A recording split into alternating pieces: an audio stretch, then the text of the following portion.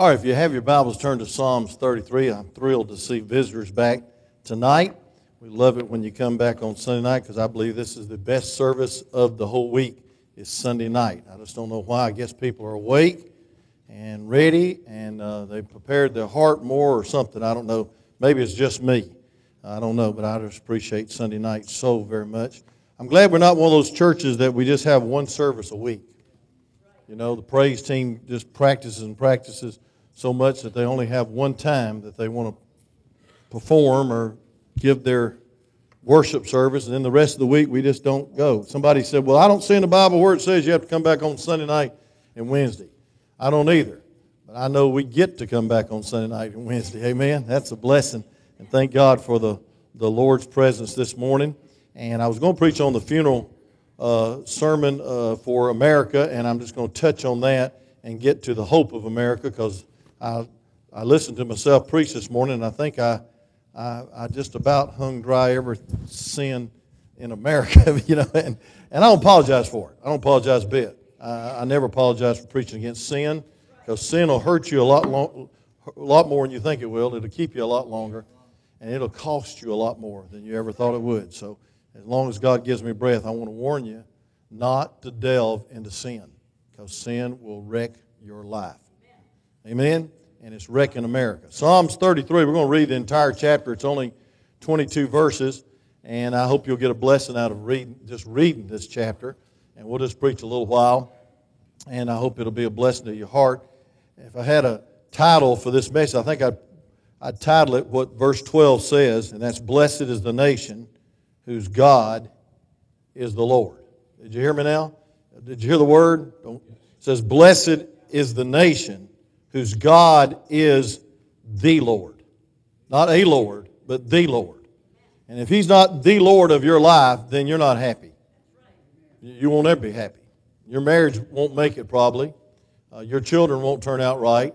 And there'll be misery and pain and agony the rest of your life until you learn that with God, blessed is the nation or the individual or the family whose God is the Lord. So let's stand and read this entire chapter. Let's read it responsively, amen. I like to do that sometimes, where you read one verse, I read one verse. It just keeps you awake, amen. Hey, I just thank you for waving that flag there, buddy. Thank God for all the junior campers, amen. We had 3 of them go, and I want to give them a chance to come up here and give a word of testimony or sing or whatever they want to do. Y'all don't want to? Okay, I just gave you a chance, praise God. And they had a great time. I appreciate the parents having enough courage to leave their kids at Sand Mountain for an entire week. They've been smiling ever since. So not really. And it's a blessing, a blessing. I appreciate the 3 that went. Praise God for them. It says, Rejoice in the Lord, O ye righteous, for praise is comely for the upright. Class, praise.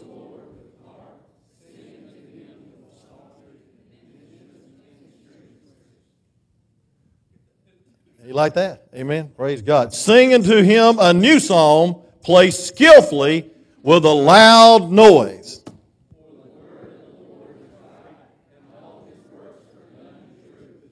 He loveth righteousness and judgment. The earth is full of the goodness of the Lord.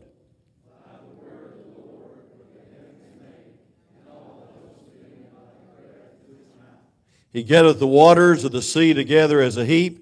He layeth up the depths in the storehouses.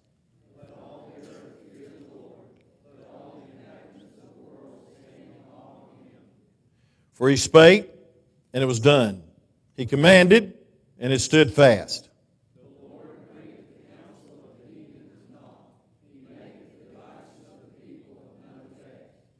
The counsel of the Lord standeth forever, and the thoughts of His hearts to all generation.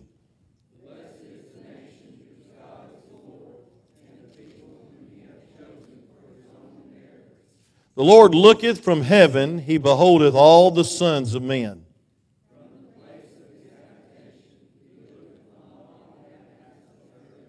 He fashions their hearts alike, He considereth all their works.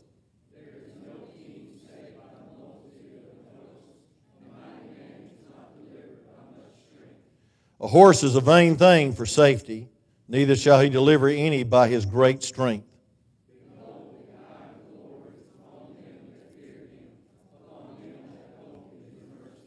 to deliver their souls from death, and to keep them alive in famine.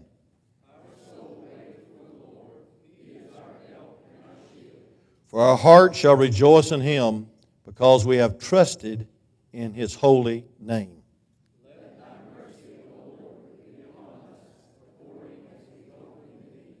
Wasn't that a blessing? Just to read the Word of God. You may be seated as I pray. Father, thank you for our nation. God, we pray that you'd bless our nation once again. Lord, as someone said, I believe it was Woodrow Wilson, said that what he trembled about was that God is just, and that his justice will not always sleep. Lord, have mercy. Please have mercy upon our families, our homes, our children. God, help us, Lord, to realize that we, your people, can have revival in the midst of the darkness of this age. That we can have peace in the midst of the storm. And that we can trust in you when so many things are falling apart in this corrupt, wicked society. Lord, thank you that you called us not to be discouraged and give up, rend our hands and forget it, but God, to be a light and to be the salt and be a testimony of your goodness. Lord, I thank you for what you did in the beginning of this nation. How, dear God, you planted this nation.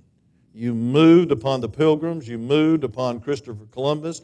You moved upon the Revolutionary War and the Declaration of Independence, and all that you did in our history thrills our soul. But God, now we must blush from the sin, and we must be burdened, and we're heartbroken that we've went away from you, and we've turned our back on you. God, help us. Help us to come back to you. Lord, may we have another great awakening in America. Lord, I pray for revival for my heart, for this church, before it's too late. And we'll thank you and praise you in Jesus' name. Amen. You know, when I think of America, more than 1.6 million babies are murdered by abortion every year. 1.6 million. I also think about the 1.5 million families waiting to adopt children. When I think about America, I think of the thousands of homosexuals who demonstrate openly in our streets on Gay Pride Day and every other day.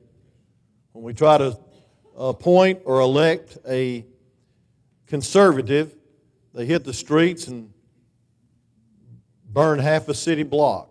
When I think of America, I think about a nation with the highest divorce rate in the world. Approximately half of all Americans, their marriages don't work. That's just a statistic.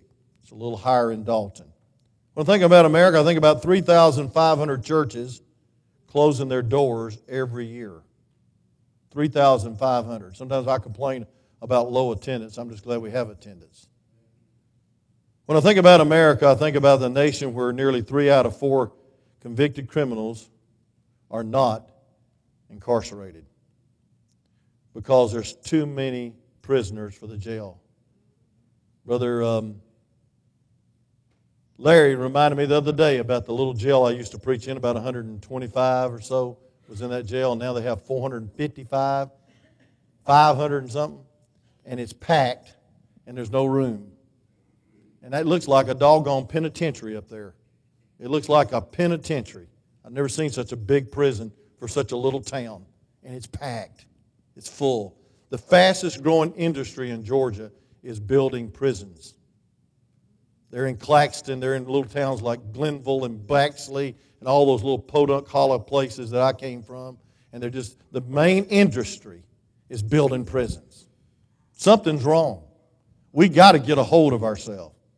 When I think of America, I think about a 7-year period, more Americans died from drug reactions and overdose than died in the Battle of the Persian Gulf War, the Vietnam War, the Spanish-American War, and the Mexican War, the War of 1812, and the Revolutionary War combined. In a 7-year period, more people died from overdose of drugs than all those wars put together. I believe that's the real enemy, or one of them. When I think about America, I think about 70% of Americans who don't believe in absolutes. They just don't believe there's 10 commandments. They call them 10 suggestions.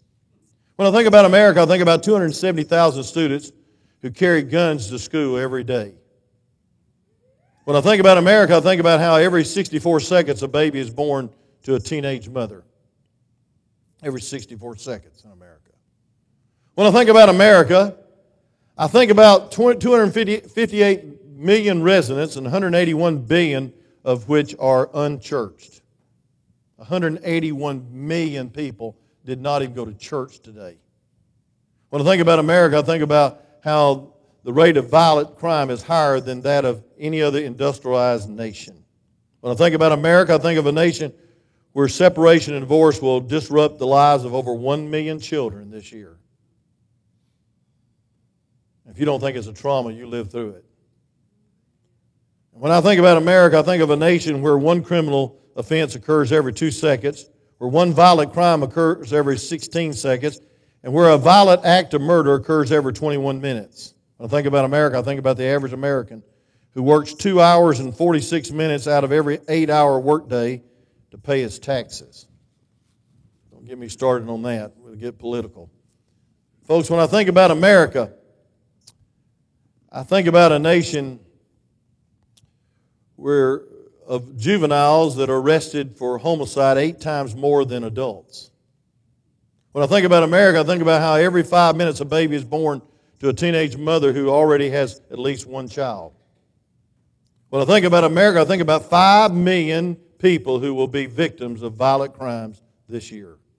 When I think about America, I think about a nation where 400,000 teenage pregnancies end in abortion each year. 400,000. And I'm going to give you one more because this is depressing me. I know it is you, and we're supposed to be having fun tonight. But I'm burdened. And if you don't get burdened, you won't do nothing about it. A burden will give you a call, or a call will help you carry out your burden. And we're all called to be witnesses.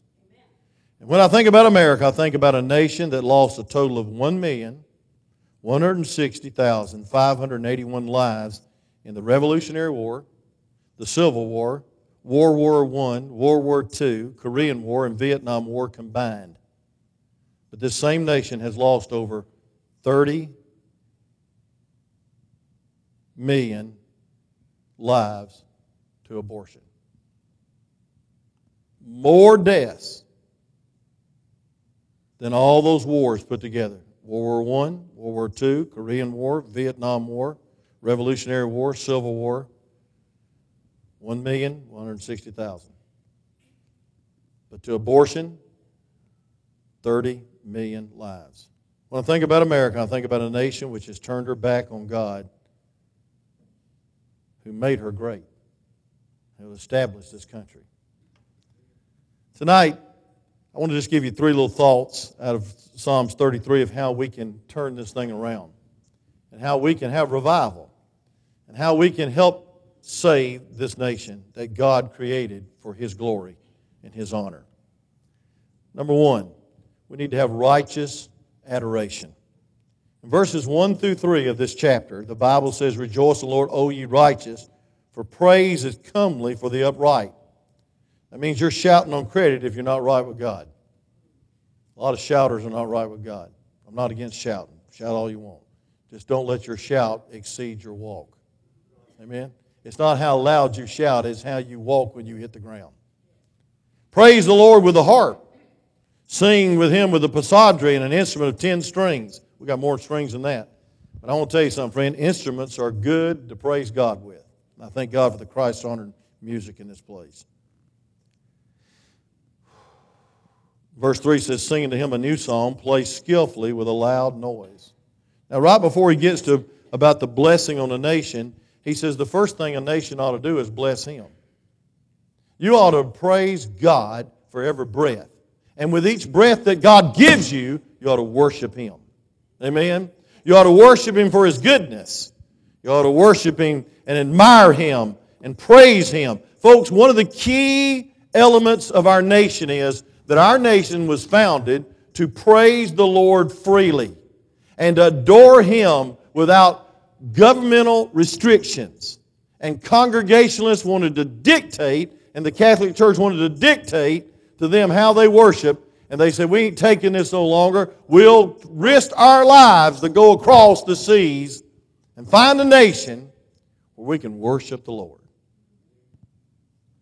The righteous adherence is second. We ought to have righteous adoration, but then we ought to have righteous adherence. Look at verse 8. The Bible says this, let all the earth fear the Lord, let all the inhabitants of the world stand in awe of Him. Folks, I believe we've lost our awe. People are saying, oh, why do I have to go? Or, oh, that's too much.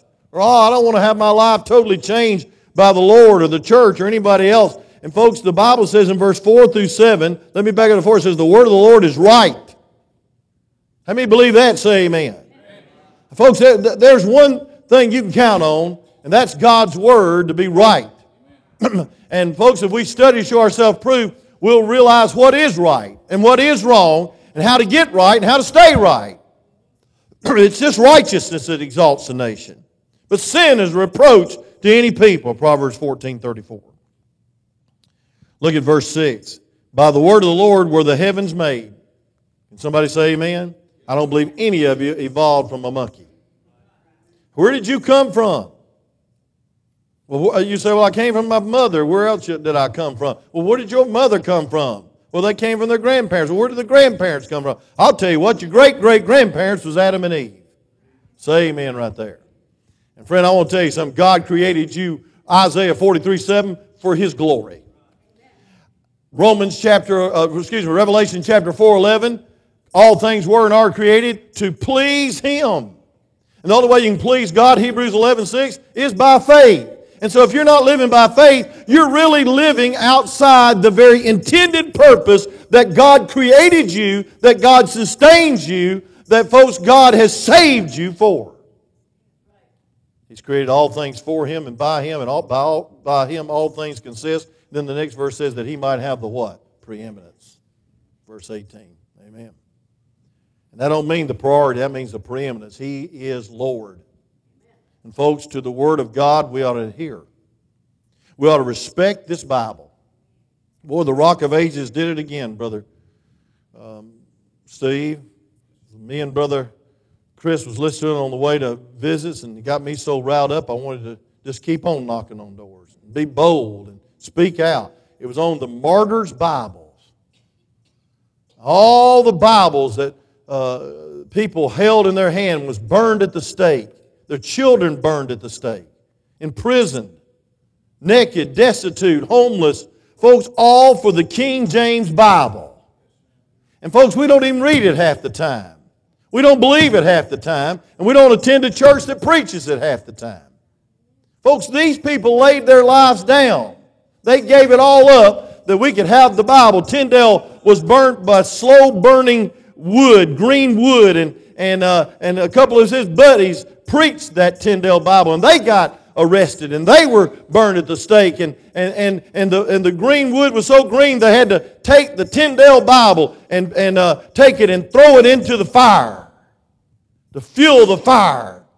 And you know what those two martyrs did? One of them in particular, a pastor, he said, give me that Bible. And he preached John chapter 3 to that whole crowd until God took His last breath as the fatty tissues dripped into the fire and fed the fire, and he was burnt in complete decimation, folks. But until his last breath, he preached. The man must have believed the Bible was worth preaching. And God's not called you to die for the Bible. God's called you to live the Bible. Boldly. Not brashly. Daily. Not just on Sunday. And thank God, friend, thank God that He said the way to be a blessed nation is, first of all, have righteous adoration. And then second of all, righteous adherence. Just obey God. Folks, obedience is not the very best way, as the little song says. It's the only way. We need to obey this book because it's His Word, it's God's Word. Stop arguing with it, stop debating it, stop watering it down, stop perverting it, translators, and just believe it. Amen? I heard a semi-liberal the other day on radio bring out that he knew the NIV wasn't right because the NIV took the last part of the Lord's Prayer out of Matthew 6 completely. Thine is the kingdom and the power and the glory forever. He said that can't be right because the only reason we pray it ought to be for the glory of God. And the translator side, they're going to take the whole phrase out. Thine is the kingdom and the power and the glory forever and ever. Amen.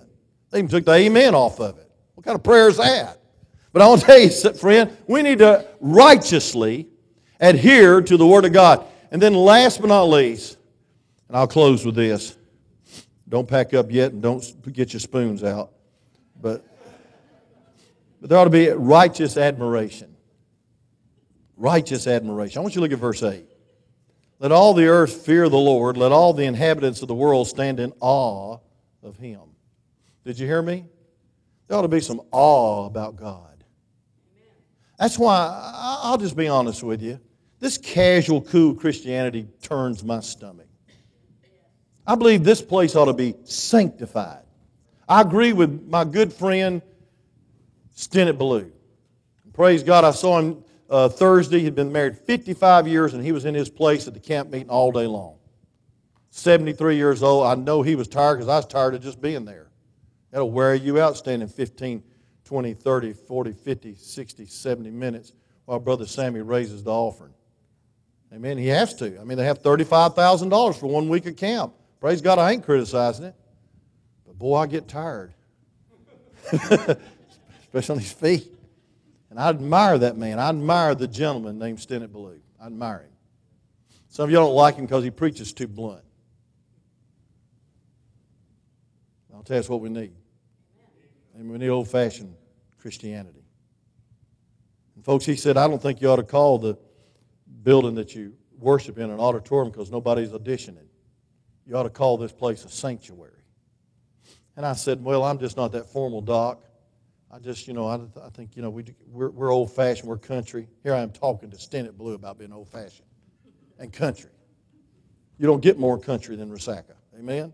In all due respect. In all due respect. Come on now. And they like it that way. Amen? Amen. Okay. They like it that way. And I honor him, and I respect him. Brother Austin Gardner took 21 students down there Tuesday morning, and he told those students as he left, he said, I'm going to tell you one thing. This man named Sammy Allen is the kind of man people write books about. He said that big a prayer is answered. Say amen, brother. You went to school down there. But I want to tell you something. Then Brother Stennett said this, and I'm making a point here. You ought to call it a sanctuary because it's sanctified for worship. Set aside. We don't play volleyball in here. And you better not eat homemade ice cream in here. I'll whip you if you're not my grandchildren. No. I would never do that. We don't believe in whipping anybody's children. We've been tempted to. But anyway, it's a sanctuary. This is sanctified, thrill-filled and satisfied place to preach and worship the living God. We're not to play church. Say amen. We're not to come in here and see who can sing the best. Audition for Ted Mack Amateur Hour. We're not here to outdo each other. We're not here to outpreach each other. We're here to worship the living God because He is admirable. We ought to admire God. We ought to lift God up with the psaltery and the horn and the trumpet and the dulcimer and all those other instruments. I don't have a clue what they are. Folks, the Bible says this, we ought to fear God. I believe with all my heart our nation would come back to reality if we started fearing God. The word fear means reverence. The Bible says in Ecclesiastes 12:13, it's the whole duty of man. The Bible says in Proverbs chapter 1:7, it's an evidence of wisdom. I didn't say education. It's wise to fear God. Boys and girls, could I tell you this? The greatest lesson you can ever learn when you're not around mom and daddy, and when you're in the dark, and when you're out of town, and when you're not near somebody watching you, don't just fear your parents that you'll get caught. Fear God. Respect Him enough to keep yourself. Respect Him enough to be pure. Respect Him enough to date those that are. And then wisdom departs from evil. The fear of God means depart from evil, Proverbs 3:7. Wisdom hates pride. Fearing God. I'm sorry I keep saying that. The fear of God prolongeth days. You want to live long? Fear God. You want to shorten your life? Fear the crowd and do what they tell you to do. They'll tell you to jump off the blooming cliff. Say amen. They'll tell you to fill your mind and body with chemicals so you'll feel good. They'll tell you you're cool if you lose your virginity when you're a teenager.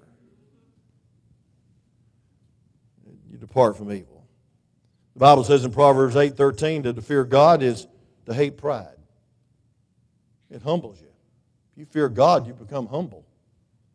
Hey, you fear God? Oh, I love this one. It's a refuge for the next generation. I'm glad I had a mama that feared God. I'm going to tell you something, and if I didn't fear God, she'd beat it in me. No, she wouldn't.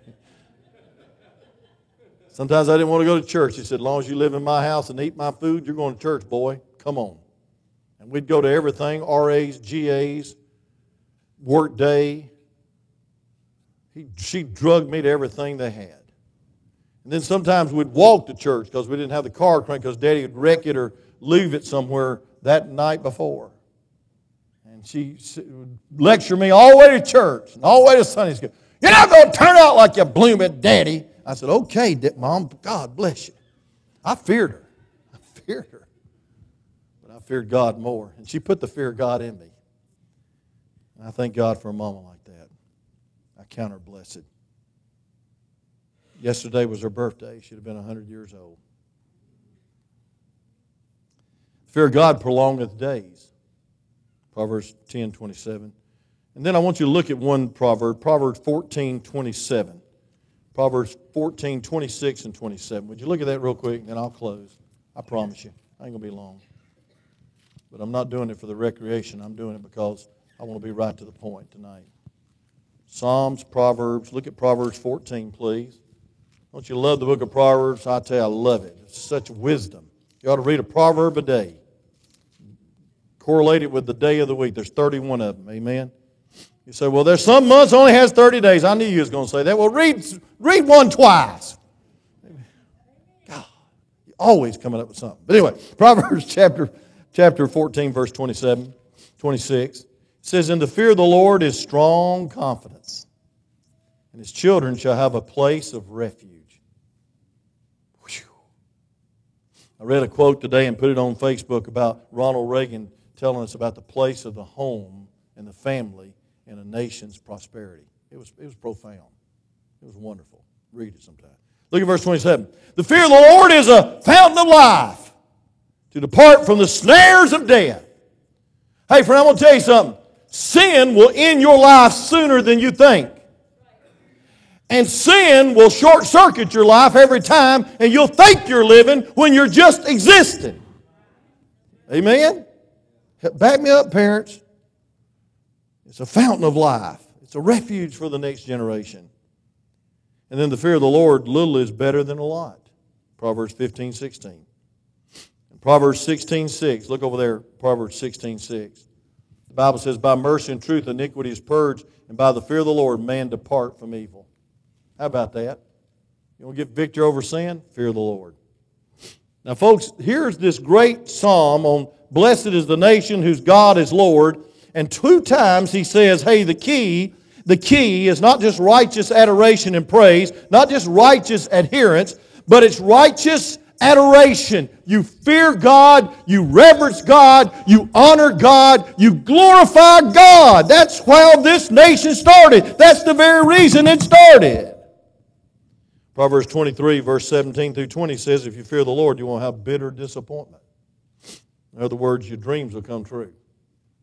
Your children will turn out right. The next generation will have a refuge. So after a nation loses its awe, we're in trouble. Folks, we ought to have some respect for God.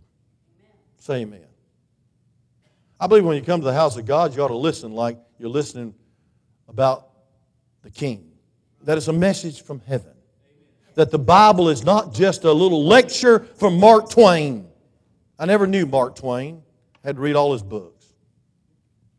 It's more than a dictionary. It's more than a manual. It's more than a cookbook. It's more than a recipe book. It's more than a great motivational speech book on how to make you the best salesman that Shaw ever hired. It's more than that. It's a book of life. It's a book of light. It's a book of the Lord. It's God's Word. And we lose our awe, then we'll lose our blush. I want you to look in verse Ezra chapter, and I pray to God I marked it. Ezra chapter 9.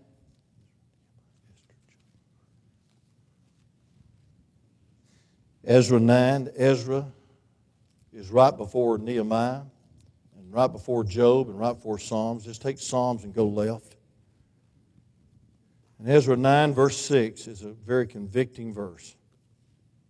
The Bible says, for we were bondmen. 9:6. And said, oh my God, I am ashamed and blush to lift up my face to Thee. My God, for our iniquities are increased over our head, and our trespasses is grown up unto the heavens. He said, I blush to lift up my face to Thee. I believe, honest to goodness, that America's lost its blush. Nothing shocks us. We've got used to the darkness, amen. What used to shock us don't shock us. What used to break our heart, it's just news now. We've lost our blush. Jeremiah said, oh my God, we have lost our blush. Those that rebel against God's word, verse 10 and 11 says this, the Lord bringeth the counsel of the heathen to naught. He maketh the devices of the people of none effect. And the counsel of the Lord standeth forever. The thoughts of His heart to all generations. So verse 10 says that, folks, if you rebel against God's word, there's a judgment. I was going to preach this verse, and God changed it, but I'm going to read you the verse before I dismiss. Isaiah chapter 60. And I want you to look at verse 12, the funeral service for a nation. Isaiah 60, verse 12. Would you please look at that, please? Isaiah 60, verse 12. This is the Word of God. The Word of God says this, for the nation and kingdom that will not serve Thee shall perish. Yea, those nations shall be utterly wasted. How many believe the Word of God? Raise your hand. The Bible says that a nation and kingdom that will not serve Thee will perish. That's the funeral. It's over. If we're not careful, some historians are going to be writing, as they've written about the Roman Empire, the rise and fall of the American Empire. It's going to be past tense. They say God wouldn't do that. Oh, listen, the Bible says a nation and kingdom that will not serve Thee shall perish. And those nations shall be utterly wasted. Folks, I believe we need revival. And I believe it's going to take getting back to the awe and fear of God. Abraham Lincoln said this, and some presidents don't even agree to have this, and it just breaks my heart that anybody would go against this. But somebody gave me this book, and it's dangerous they did, because there's so many historical events that it's wonderful. But Abraham Lincoln in April 30th, 1863, he said this, we have been the recipients of the choicest bounties of heaven. Amen? God, America. I love it. I love it. We have been preserved these many years in peace and prosperity. We have grown in number, wealth, and power as no other nation has ever grown. But we have forgotten God. We have forgotten the gracious hand which preserved us in peace and multiplied and enriched and strengthened us. We have vainly imagined in our deceitfulness of our hearts that all these blessings were produced by some superior wisdom and virtue of our own. And listen to this. Intoxicated with unbroken success, we have become too self-sufficient to feel the necessity of redeeming and preserving grace. Too proud to pray to God that made us. It behooves us then to humble ourselves before the offended power of God, to confess our national sins and to pray for clemency and pray for forgiveness. And he said, I am pronouncing a national day of prayer and fasting and humiliation every year, 1863, day of prayer. Now sometimes it becomes a concert. It comes rally around the pole. He said, praise God, it ought to be humiliation and fasting and prayer and realizing that we become intoxicated by our own success. That wasn't a preacher. That was a tall president that said that. God give us more people like him. I close with this. And then we'll read verse 12 and we'll go have some good, clean fun. Maybe. Which way, America? One nation under God. What does that mean? It means that we have this land, this flag, this government as a gift from a great God Almighty. That's what it means. It means that this did not become the land of the free and the home of the brave by blind fate or a happy set of coincidences. But the wise and benevolent God was hovering over us from the very hour of conception and long before. When Columbus discovered this land, he took a cross in his own hands. He planted it upon the new soil, fell upon his knees, and kissing the earth, took possession of this continent for God. I like Christopher Columbus, don't you? Come on, Junior, say amen right back there. I will call on you to sing. Amen. No. Appreciate you waving that flag. Where was I? Oh, yeah. Faith in God hung on the lanterns of the prow of the Mayflower as it chartered the treacherous Atlantic. The frail vessel was laden with deadless destiny. The pioneers of a powerful nation, the heralds of new freedom, the trailblazers of a new epoch of human history. But today America faces a new danger point. We must confess with troubled hearts that America has forgotten God. She's rolling in luxuries, reviling in excuses, rollicking in pleasure, revolting in morals, and rotting in sin. What can we expect of a society in which passions are a riderless horse, in which there is desolation of decency, in which love has become a jungle emotion, lust is exalted to lordship, sin elevated to sovereignty, Satan worshipped as a saint, and man magnified above his maker? Today, the bleak winds of destiny are howling in the protest of the way we're living. It is a sheer folly to suppose that the strength and security of America lies in the vast economic resources, industrialist prowess, scientific ingenuity, and diplomatic skill or military might. Our real defense as a nation rests in its spiritual convictions, character, and commitment of our citizenry. Our forefathers found the nation upon the Christian faith, and it will live so long as the Lord is our God. The Pilgrim Fathers left a land where they were persecuted to find, listen now, to find a land through countless ages that they would have a right to worship God in their own way. When these strong and stalwart champions of a new order landed at Plymouth Rock, they knelt upon the shores and dedicated this country to God. When the Constitutional Convention met at Philadelphia, it organized the nation and write a constitution, venerable old Benjamin Franklin called on the members of the convention to fall upon their knees and pray for divine wisdom. Today, as of old, each of the coins of our pocket bears the inscription, "In God we trust." The same principle of dependence upon God is embodied in our national anthem. Here's a verse that sometimes we don't look at. Blessed with victory and peace, may the heaven rescue land. Praise the power that has made and preserved us a nation. Sin separates a nation from God. Sin separates this nation from God. And folks, we are not without hope. I agree the picture has a dark background. But I would like to place a crimson cross and a bursting tomb and a glowing sky in the forefront.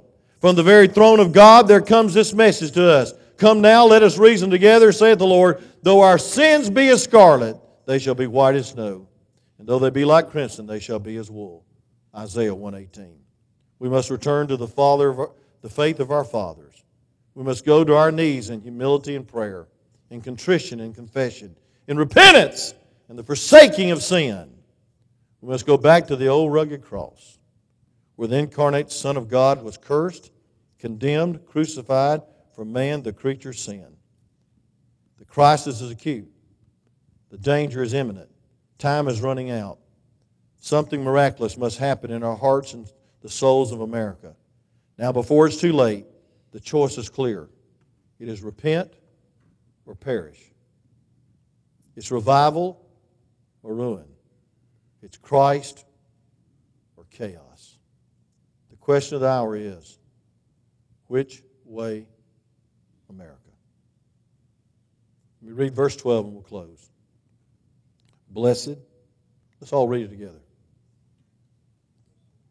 Psalms 33, verse 12. Stay with me.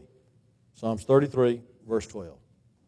I want you to claim this verse for America. I want you to claim it for your family. I want you to claim it for this preacher. I want you to claim it for your church. Y'all ready? Blessed is the nation whose God is the Lord, and the people whom He has chosen for His own inheritance. Let's pray. Father, thank you, dear Lord, for there's hope in you. Thank you for your mercy. And I know your mercy is not going to rest forever. God, we've already slapped you in the face in these last couple of years in the area of marriage, in the area of humanity. And many things we have said, we've shook our fist at you and said, we're going to have it our way, and we're going to do what we want. As a nation, we have enacted laws to protect the perverted. God help us. And Lord, it's not going good. You know it. Because men are having their ways. And there's perversion on every corner. And people are gambling their lives away and walking off into the sunset and leaving their families. There's broken hearts. There's violence that fills our papers every day. And Lord, something's wrong. And I believe anybody that is God-fearing knows what's wrong. You have been left out. You have been legislated to a convenient God, to an emergency ration instead of daily bread. God, forgive us that a 22-word prayer honoring you and their parents and their teachers got prayer kicked out of school.